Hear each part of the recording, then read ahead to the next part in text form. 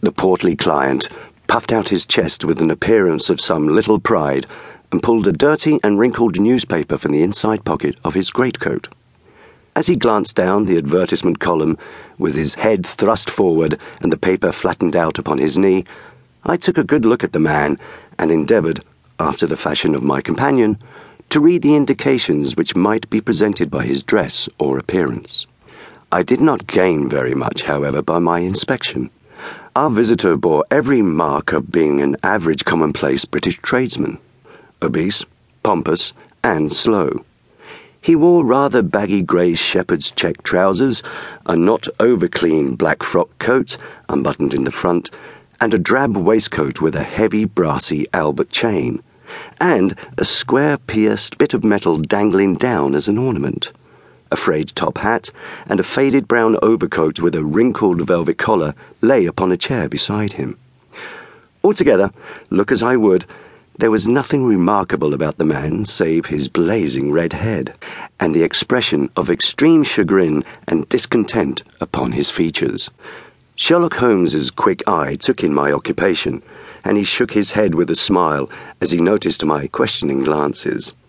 Beyond the obvious facts that he has at some time done manual labour, that he takes snuff, that he is a Freemason, that he has been in China, and that he has done a considerable amount of writing lately, I can deduce nothing else.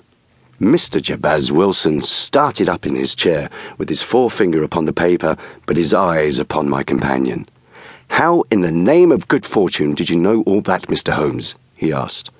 "How did you know, for example, that I did manual labour? It's as true as gospel, for I began as a ship's carpenter." "Your hands, my dear sir. Your right hand is quite a size larger than your left.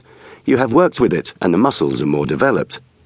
"Well, the snuff, then, and the Freemasonry."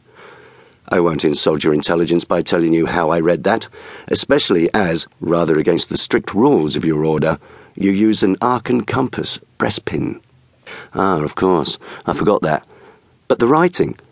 What else can be indicated by that right cuff so very shiny for 5 inches, and the left one with the smooth patch near the elbow, where you rest it upon the desk?" "Well, but China. The fish that you have tattooed immediately above your right wrist could only have been done in China. I have made a small study of tattoo marks, and have even contributed to the literature of the subject. That trick of staining the fish's scales of a delicate pink is quite peculiar to China.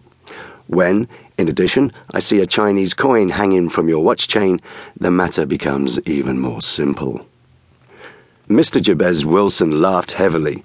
"Well, I never," said he. "I thought at first that you had done something clever, but I see that there was nothing in it after all."